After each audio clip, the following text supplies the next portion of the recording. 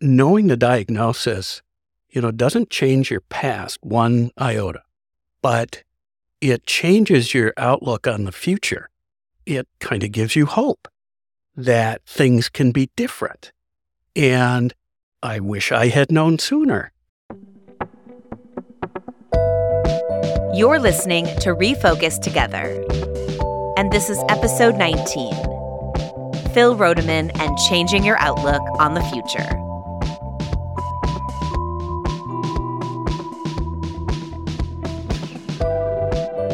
Welcome back to Refocused, a podcast all about ADHD. I'm your host, Lindsay Gensel, and Refocused Together, the special project we started last year for ADHD Awareness Month, where we share the stories of 31 people with ADHD throughout the month of October. It is rolling on.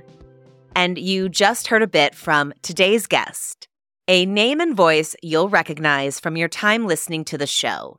Today, we're sharing the story of Phil Rodemann. He's the coordinating producer for this podcast, and he's also someone who has faced the challenges of ADHD throughout his life. As a kid, Phil moved frequently, attending 6 different elementary schools before 6th grade. Inspired by his dad, he went to college, became an accountant, then became a real estate agent, and eventually settled in as an IT professional. Phil struggled with focus and accomplishing tasks his whole working life, until it was time to retire. A few years ago, Phil's daughter was diagnosed with ADHD. When she learned that there was a genetic component to the condition, she sat down with her dad to discuss the possibility that he also had it. Initially, Phil brushed off the idea, but after doing some research, he decided to seek out an evaluation. Technically, it was 2 evaluations, but they both confirmed one very important thing. Phil had ADHD. At 64, Phil got the opportunity to reevaluate his entire life from a different perspective and reflect on his past using this new understanding. Let's hear more from Phil about what he's focusing on as he moves forward with his inattentive ADHD diagnosis. What's making life with his family extra sweet these days, and the joy he's found while working on a podcast all about ADHD.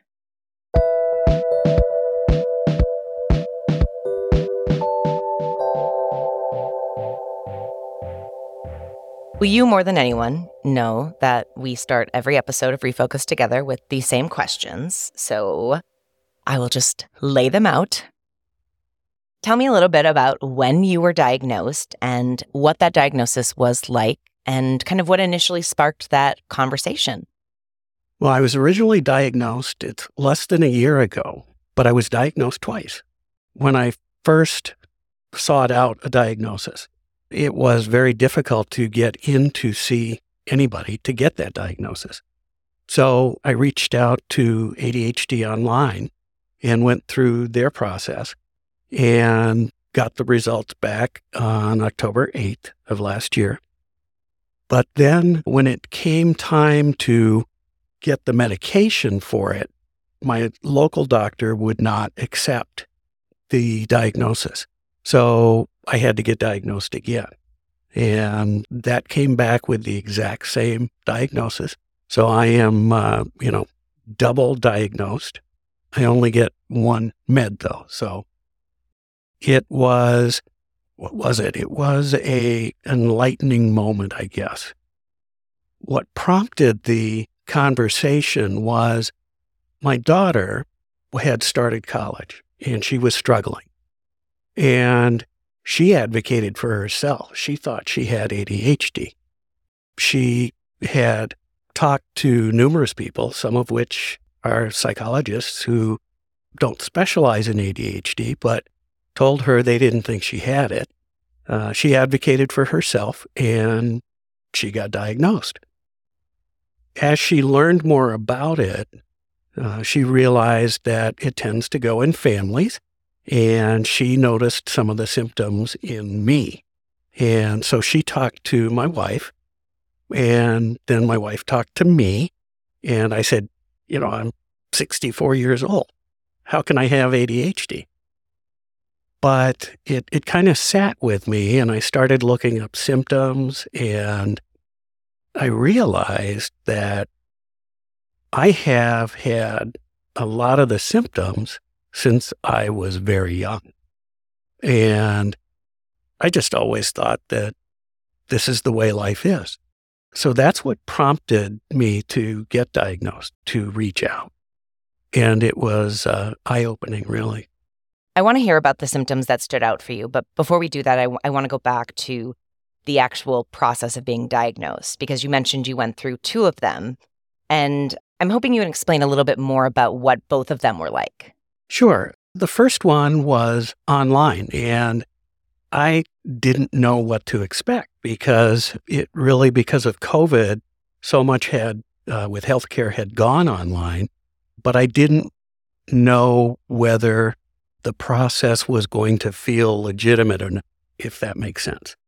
And in going through the process with ADHD online, I felt it was really pretty thorough. There was a questionnaire that you completed online and some difficult questions, and you could stop and go back and finish it later. And I think it took me a week or two to do the whole thing. There was also a test, if you will.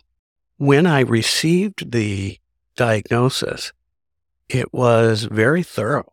I had the opportunity to speak to somebody afterward, but it was very thorough, and it came out as primarily inattentive ADHD. When I went through the process locally, I was able to get in to somebody who could do that diagnosis via Zoom, even though it was in the Twin Cities area. And I actually didn't feel like that one was as thorough. It was conversational, and I got asked questions about symptoms and how long I had had these symptoms. There's always a little bit of apprehension, I think, when you go through this, because I think by the time you're seeking out a diagnosis, you're already convinced you have it. And you're thinking this, it could change things for me going forward.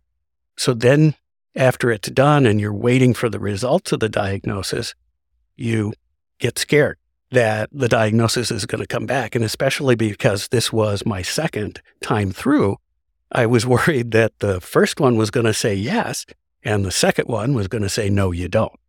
But it came back exactly the same.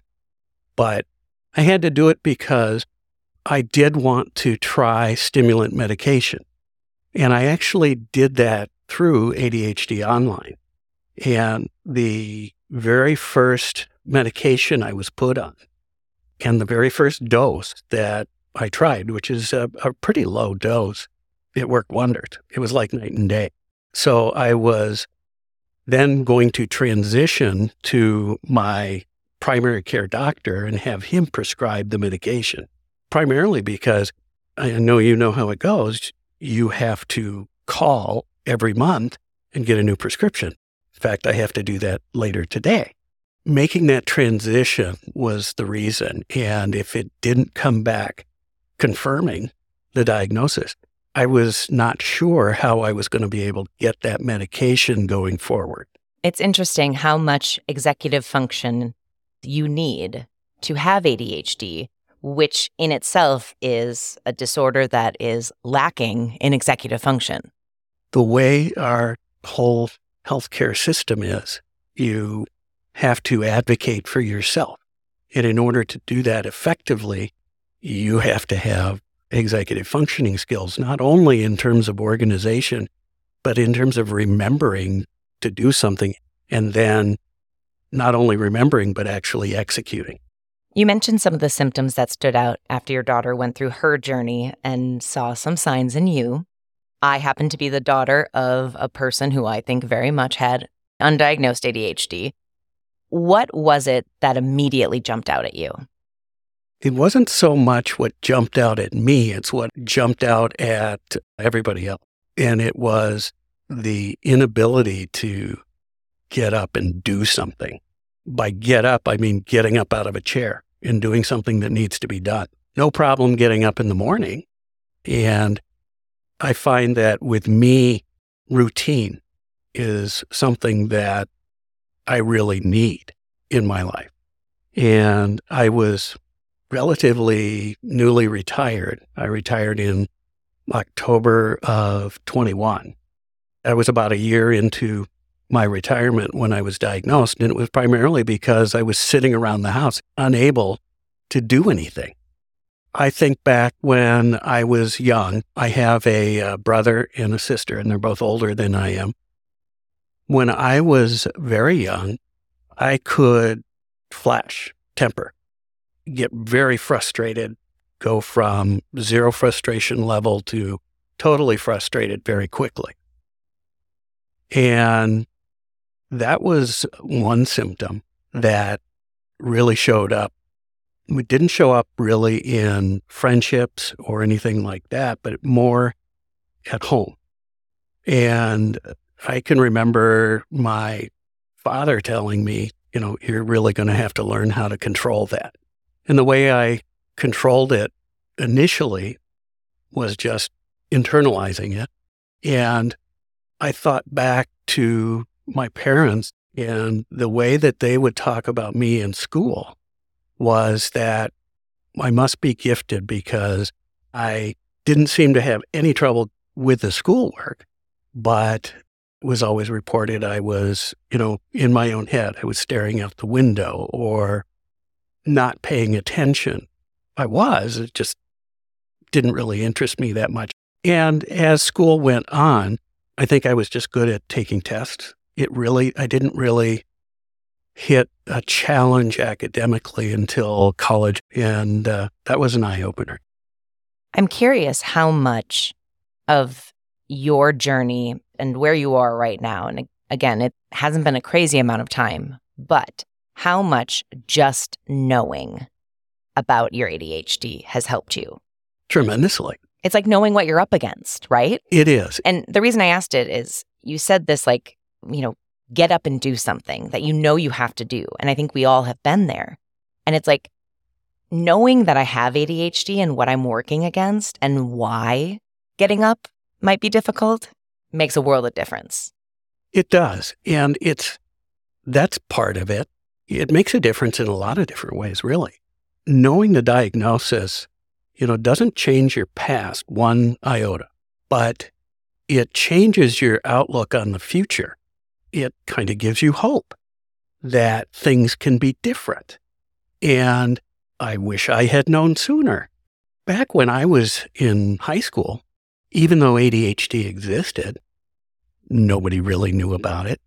You knew about kids that misbehaved in school, but that was primarily boys who were very active. And that's part of the problem in recognizing it, is that it is so ingrained in everybody, including some doctors, that, you probably don't have it because, and the because is because they maybe don't recognize the symptoms.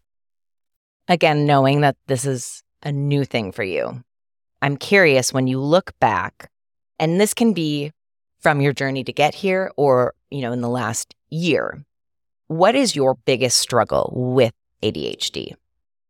I think it continues to be being as efficient in doing things as neurotypical people.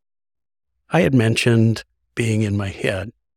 I think my whole life, I had always gravitated towards doing things that I had an interest in. And the more I had an interest in it, the more time I would take with it, because I would want to do that thing the best.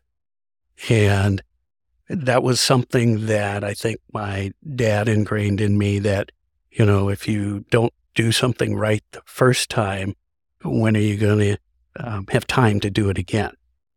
And so I was always trying a little bit of the perfectionist. I realized lately that's not necessarily the best way to do it. And it is kind of enlightening as I look back on my career And if I spent a lot of time looking back, which I will do to try and help give me perspective on where I am now and where I'm headed, but I can't dwell on it. But I think I probably left a lot on the table, so to speak, in terms of potential.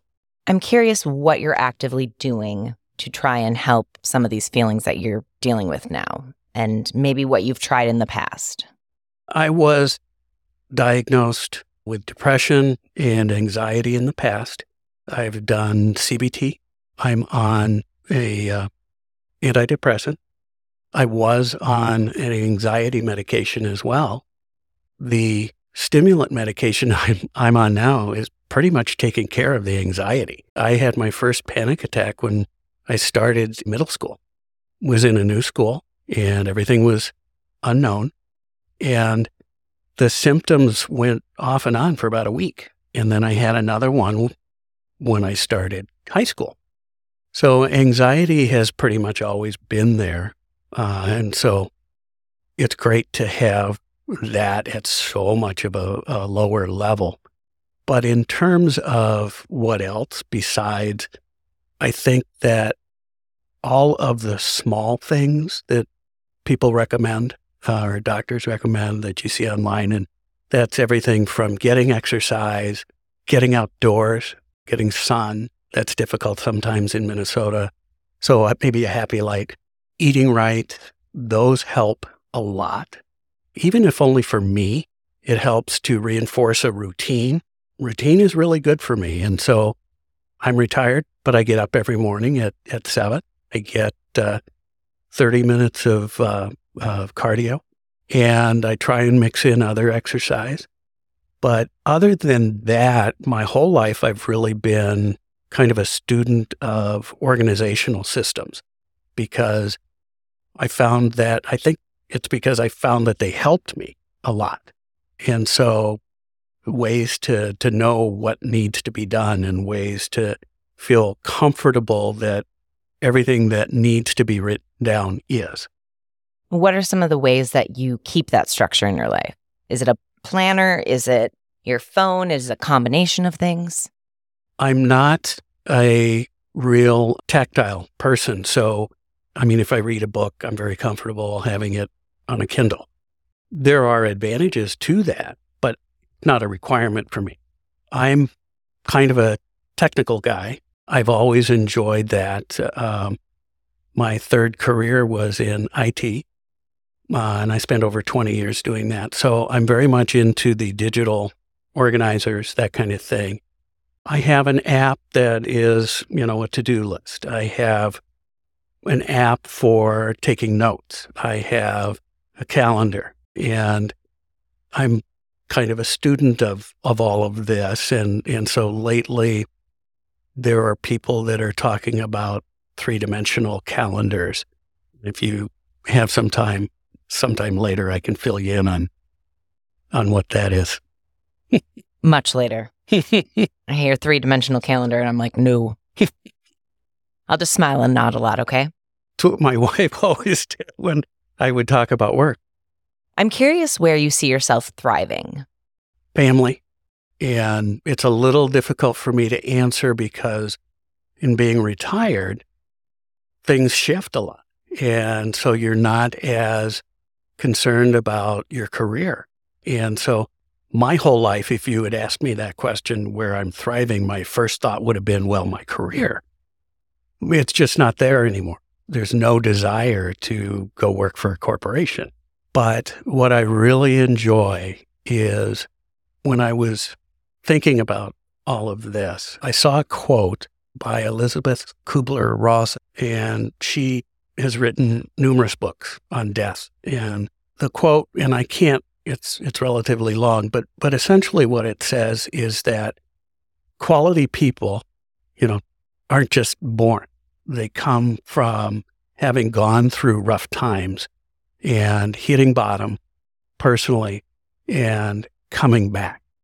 And those people tend to be the most compassionate and the most loving because they have depth to them and they understand how fortunate they are. And I think that that's where my head is now, is I really enjoy meeting people that have depth to them. And I like, seeking that out in a person. I'm curious what your family has said as you went through the diagnostic process, as you got your diagnosis, as you've, made changes in your life. What has come out and what stands out to you? I've been fairly open about it. And I think most people are aware it tends to run in families. So I was probably one of the last people diagnosed on my side of the family. And on my wife's side of the family, there are numerous people there that also have ADHD. And there's a lot of depth to people in both families. And so they've been very, oh, really? And I think what they can appreciate is that I'm excited about it and I'm looking forward. And so that's really been very accepting. When someone does the, oh, really? What do you think they're pointing back to? In my mind, it's maybe they didn't see the symptoms, because if you're not diagnosed till you're 64 and you have led, let's face it, I'm a very privileged individual. But you work hard. Yeah. I'm not trying to paint over that. Right. No, but I recognize the fact that in terms of looking at everybody in the world, first of all, everybody in the U.S. is very privileged. Yes, very much so. Compared to the rest of the world. I'm very privileged because I grew up in a cohesive home, and you don't always have that. Not everybody has that. I always had everything I needed and a lot of things I wanted. So, and I'm a white male, so I have been born into a lot of privilege. But I think that when people say, oh, really, it's more because maybe they didn't perceive that in me because of how good I am at masking. That's one thing that I really try to not do anymore, is mask. And it's not always easy, because even if only because it's just habit. You mentioned feeling like you left some stuff on the table. I want to point out that while, yes, there is privilege in all of our lives, you also have worked hard to be where you are and to provide for your family. And I think that kind of meshes in with the masking, in the sense of like, you didn't know what you were up against, but you knew what you were up against, and it made you work even harder. I didn't know what I was up against in the sense that I thought that everybody had these struggles. The example that my father set for me was that, he provided for the family. And he was a good dad, but he traveled a lot, especially when I was younger. That being the example that was set, I always thought I was supposed to go to college and get a job and sit at a desk and provide for my family. And so everything that I was doing, I was trying to provide for my family. So that really was the driving force behind it. And I do feel good about that, but I do feel that there were a lot of struggles and that maybe it could have provided better. I don't think better, maybe differently. Yeah. You could have done it differently, I think. I've always been my biggest critic. We all are. Yeah. Anyone who says differently, bless you. Tell me what you're doing, because I would like to know. No, I think what I see in just this conversation, you had this example set for you, and then you assume everyone is dealing with the exact same things that you're dealing with. So you're looking around going, well, Bob and Joe, they're doing it, so I have to do it, not realizing that you are working harder or differently, and that it's a struggle. Yeah. And I haven't spent a whole lot of time thinking in that way. Maybe I will now. Thank you. Did I ask you where you're thriving? Have we even gotten there? My God, ADHD brain. Okay. I'm curious what is giving you hope right now and kind of what is pushing you forward. I really kind of looked at what gives you hope differently from what gets me moving forward.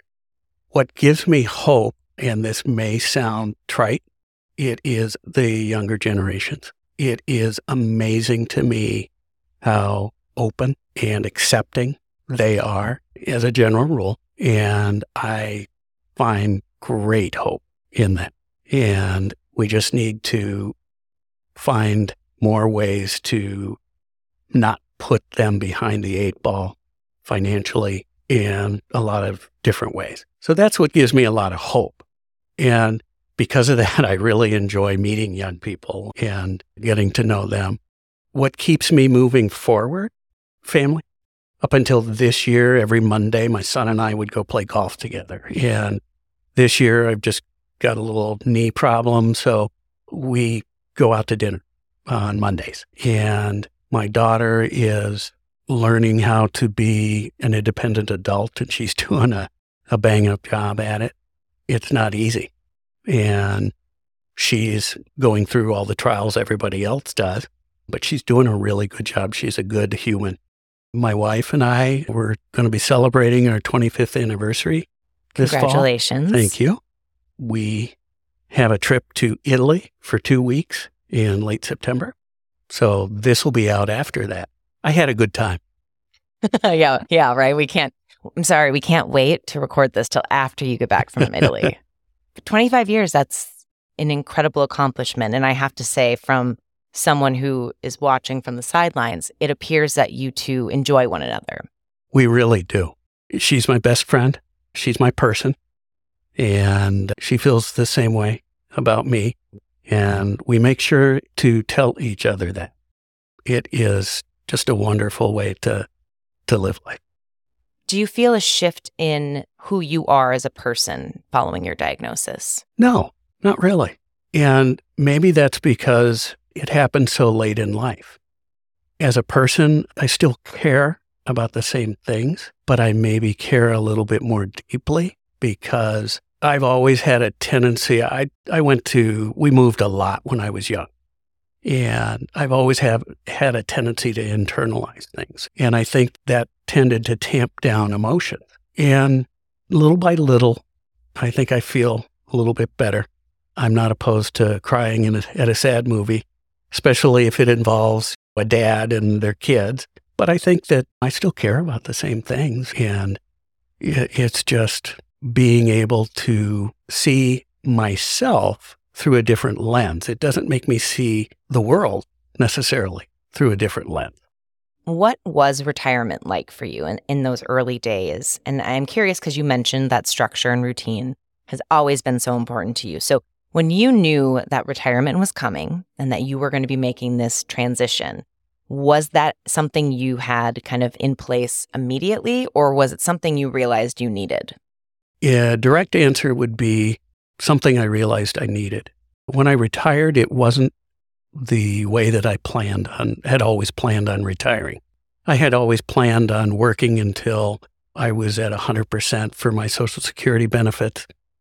But when I mentioned that maybe I left some things on the table, if you're looking for a job in IT, it's difficult as an older person already. And I don't think my resume was convincing enough. I didn't have enough accomplishments. I didn't have enough positive results to show a prospective employer for them to take what they perceived as a risk hiring an older person. So I was working part-time for a couple years and was enjoying that work. I was working for Apple as a technical specialist. And so the retirement was realizing that if I took my Social Security, I could be making just as much money or more than I was making at Apple. And I would have all this time on my hands to work on projects around the house. And that's when the ADHD showed up, because I've always done projects around the house. I have bought houses with unfinished basements, and I have finished off, and I've done the electrical and sheetrock and all of that. But I couldn't get out of the chair and do the projects around the house when I was retired. And so that was kind of the beginning of maybe you do have ADHD. I ask because it's something I hear come up a lot. that the second the routine is gone, whether it's through retirement or, just any change in life, it's when the wheels fall off. And so I am always just curious because we're seeing a great influx of people who are having this moment later in life where they're realizing, I've had ADHD this entire time. And it's not until the Monday morning alarm is gone and maybe it's the assistant in the office who's keeping you on track. It's something I think of when I think of my father. It's that moment of, what do you do with your day? And you are the one who has to figure that out. And that's a lot for our brains to handle. And I was even still getting up in the morning. I was trying to have that routine because I've always known that routine is important to me to function well. And so I was getting up at 7 in the morning and I was making breakfast. My wife's job, she works out of the house for most of the time. So I'd make her breakfast and let the dogs out.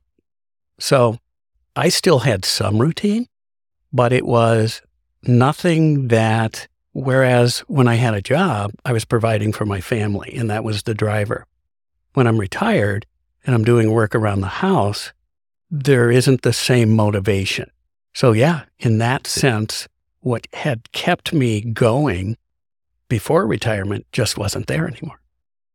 I want to wrap this up by asking you, what is something you wish people knew or understood better about ADHD? That it's real. There is an unbelievable amount of ignorance surrounding it, even considering how far we've come in recognizing mental health and how important it is in the last 10 years. It's the comments about, well, everybody's a little ADHD. And for somebody who has ADHD, no, that isn't true because we have always struggled to try and keep up with what we were seeing. And until you're diagnosed, you may not realize that you are fighting an uphill battle.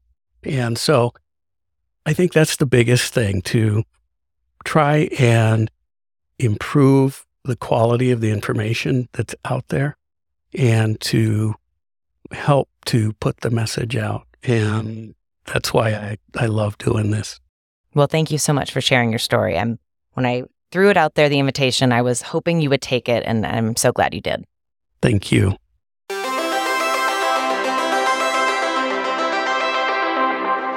I still remember my first phone call with Phil. This was all the way back in September 2022.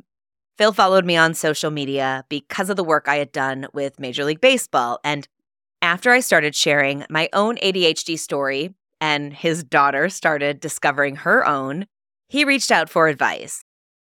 As we heard from Phil, it was challenging for him to schedule an appointment to see a doctor and get an assessment for ADHD. So he turned to ADHD Online, who transparently partners with us on creating this podcast. Later, when pursuing a treatment plan that included medication, his local doctor insisted on reassessing and re-diagnosing him. Double-checking anything medical isn't bad, though Phil isn't the first person to go through something like this after an initial assessment. When comparing the two processes, Phil described how his virtual assessment seemed more thorough. He received a detailed report and the opportunity to discuss it with someone after. Telehealth can also be more convenient, especially when long-distance affordability and waiting lists are barriers to getting an evaluation or treatment. Phil's story makes me think of one word: access. The pandemic changed healthcare. We could connect to doctors more efficiently via phone or Zoom. In May, the Drug Enforcement Administration and the Substance Abuse and Mental Health Services Administration announced that they'd keep pandemic-era rules about telehealth in place, so doctors could continue to prescribe controlled substances using telehealth. This happened because so many doctors and patients advocated for telehealth, making it clear that doing it away would cut off access for people who could finally access mental health care and treatment. Today, 35 states and the District of Columbia have parity laws, which generally require health insurers to cover telehealth services the same way they cover in-person services. But states often vary. Just like with the option for remote work, not having to physically sit in waiting rooms to see a therapist or doctor or get a prescription gives more people opportunities for care. Addressing the issue of access is one of the ways we can move forward with ADHD. While usage has dipped from its pandemic height, survey data shows that the number of Americans utilizing telehealth services still top pre-pandemic levels. It's clear there is still so much work that needs to be done to make telehealth a more accessible part of the American healthcare system. I always go back to the conversation I had with licensed clinical psychologist and ADHD online provider Dr. Amy Marshall, who is based in South Dakota, on how patients were driving 2 to 3 hours round trip once a month just to be able to see a provider to get their medication. It's something Dre Wallace talked about all the way back on episode 8. Driving across Michigan, not when it was convenient for her or her schedule, but to make sure that she was set up for the month. And it's important to acknowledge that even if you don't have some massive commute to see your doctor, you should still be able to take care of your healthcare needs in the way that works best for you and your lifestyle. It's the one thing I'm learning in real time right now.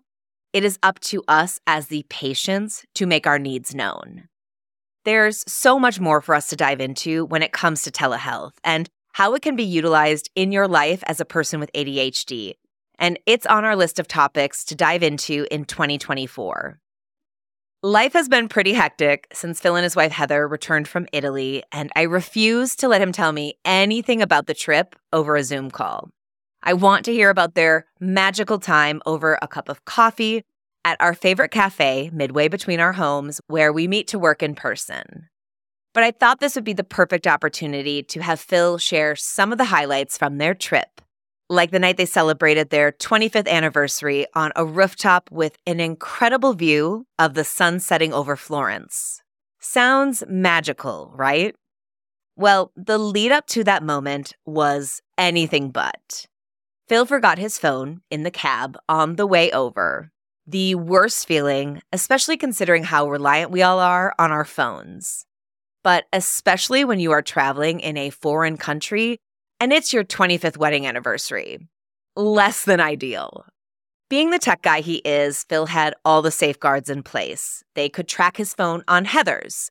Luckily, it wasn't needed. The cab driver answered when they called, and he kindly brought it back to them so they could enjoy the rest of their evening. And in return, they doubled his fare as a thanks. That was one of the good moments. In true ADHD fashion, there was stuff they couldn't control, like an earthquake completely unraveling a crucial travel day. I figured we'll let Phil tell that one himself when we wrap up Refocused together on November 13th. You've probably heard me say how happy I am that Phil came out of retirement to give podcast life a go. Since he joined our team, he has helped out in so many ways, from helping establish some much-needed organization after 50-some episodes of semi-chaotic energy, to being the person our guests have been able to rely on for technical support during our interviews. We're so lucky to have him sharing his talent and passion with us, and I'm so grateful he chose to share his story with us on Refocused together. It's never too late to pursue your dreams, to change your career, to learn more about yourself. If these stories have taught us anything, it's that life on the other side of a diagnosis is a much better place to be. Support for Refocus comes from our partner, ADHD Online, a telemedicine mental health care company that provides affordable and accessible ADHD assessments and treatment plans. To learn how they can help you on your journey, head to ADHDonline.com. And remember to use the promo code REFOCUS20 to receive $20 off your ADHD Online assessment right now.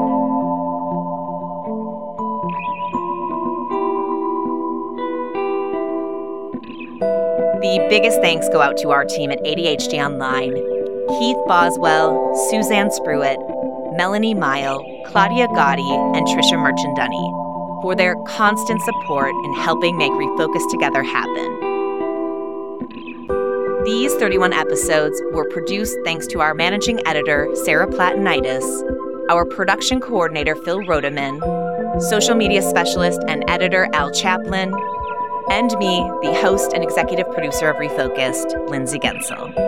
To connect with the show on social media, you can find us online at RefocusPod. And you can email the show directly, hello@refocuspod.com. That's hello@refocuspod.com.